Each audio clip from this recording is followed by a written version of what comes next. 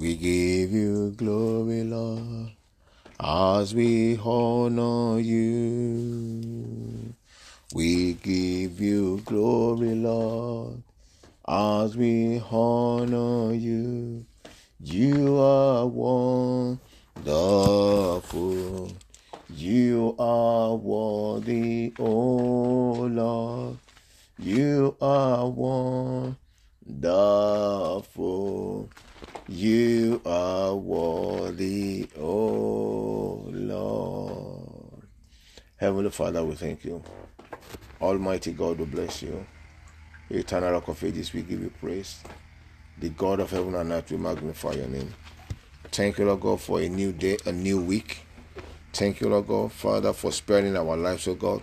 We thank you for the gift of life, O God. Take all the glory in the precious name of Jesus Christ. Our Father, our God, and our King, we exalt your holy name, O Lord. Thank you, Father, for your goodness in our life. Thank you, Lord, for your mercy in our lives. Thank you, Lord, for the grace, for your faithfulness, Lord. To you alone we return all the glory. In the precious name of Jesus Christ. My Lord, we have come once again this day, O God, to share your word. Father, to exhort ourselves in your word. I pray, O God, for understanding by the Holy Spirit in the name of Jesus Christ. Let your light shine in our life. Let the light in the word be revealed to us in the name of Jesus Christ. Thank you, Father. Glory and honor be to your holy name, O Lord. In Jesus' precious name we pray. Amen. Amen. Beloved, I want to welcome you once again to today's podcast. This podcast is called Good Morning Jesus, and it is coming to you from Liberty Ark Ministry, London, in the United Kingdom. All right. In the last episode, I was talking about the promise of God, or the promises of God, because there are a lot of promises of God for us in His Word, in the Bible. And I came from the book of Isaiah chapter 43.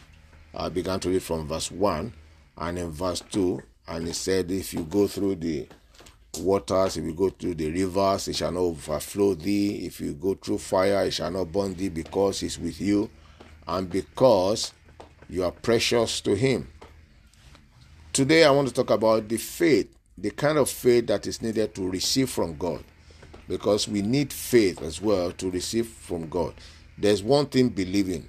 There's another thing actually having faith to receive. Some people claim they believe, but there's no faith to receive. So they just recite the promises of God in the Bible and nothing seems to be happening. We need faith to receive the promises of God. Just as we need faith when we come into the place of prayer, when Jesus said that if you have faith like a seed of mustard, if you say to this mountain, be thou removed. And he said, when you come to the place of prayer, what things soever you desire, when you pray, you must believe and then you will receive. A lot of us claim to believe, but we are not receiving. That means we don't believe. But we think sometimes that we believe. A lot of people have unstable minds. A lot of people have a mind that doubts. A lot of people have a murmuring and a complaining heart. And when you pray and you go back to those things, you are not likely to get anything. Likewise, the promises of God. The Bible in the book of 2 Chronicles chapter 20, verse 20, the second part of that verse 20, it says, I'm reading from 2 Chronicles chapter 20, verse 20, the second part. It says, believe in the Lord your God, so shall you be established, and believe in his prophets, so shall you prosper. Let's first look at the word believe in the Lord your God. That is, you believe in God, even though you have not seen him, but we believe. You don't need a proof. When you start to look for proof like the doubting Thomases, then you don't believe. So the Bible says, believe in the Lord your God. That means you believe in the word of God, because in the beginning was the word, and the word was with God, and the word was with God. Believe in the Lord your God, so shall you be established. So when you have faith in the word of God, then you'll be established. You'll be able to receive, and the promise of God will come to pass in your life. Likewise, it says in the book of Hebrews chapter 11. Hebrews chapter 11. Hebrews chapter 11 is the chapter for faith in the Bible. So Hebrews chapter 11 verse 6. It says, but without faith it is impossible to please God. Wait, he said, for he that must come to him must believe that he is. So you must believe, even without seeing God, that God exists. That's the faith. We didn't see Jesus. But yet we believe that Jesus died for us, and because of that gave grace, that by that grace, when you come to him, that you want him in your life, he comes into your life, and then you begin to live a life of Christ. So he said, by grace, it's not by works, lest any man should boast. Salvation is a gift. By grace, we have received through faith. Okay. By grace, we have received that salvation through faith. So everything is through faith. But faith is believing without seeing. It sounds very stupid, isn't it? Faith is believing without seeing. So those that must come to God must believe that God is. So you believe the promises of God without, you questioning about how is it going to happen? How is God going to do it? But because God has spoken, he has the power to do whatever thing that he's been committed that he will do. And that's the faith that we need to receive from God. That's the faith that we need to claim our promises from God. And how do we develop this kind of faith?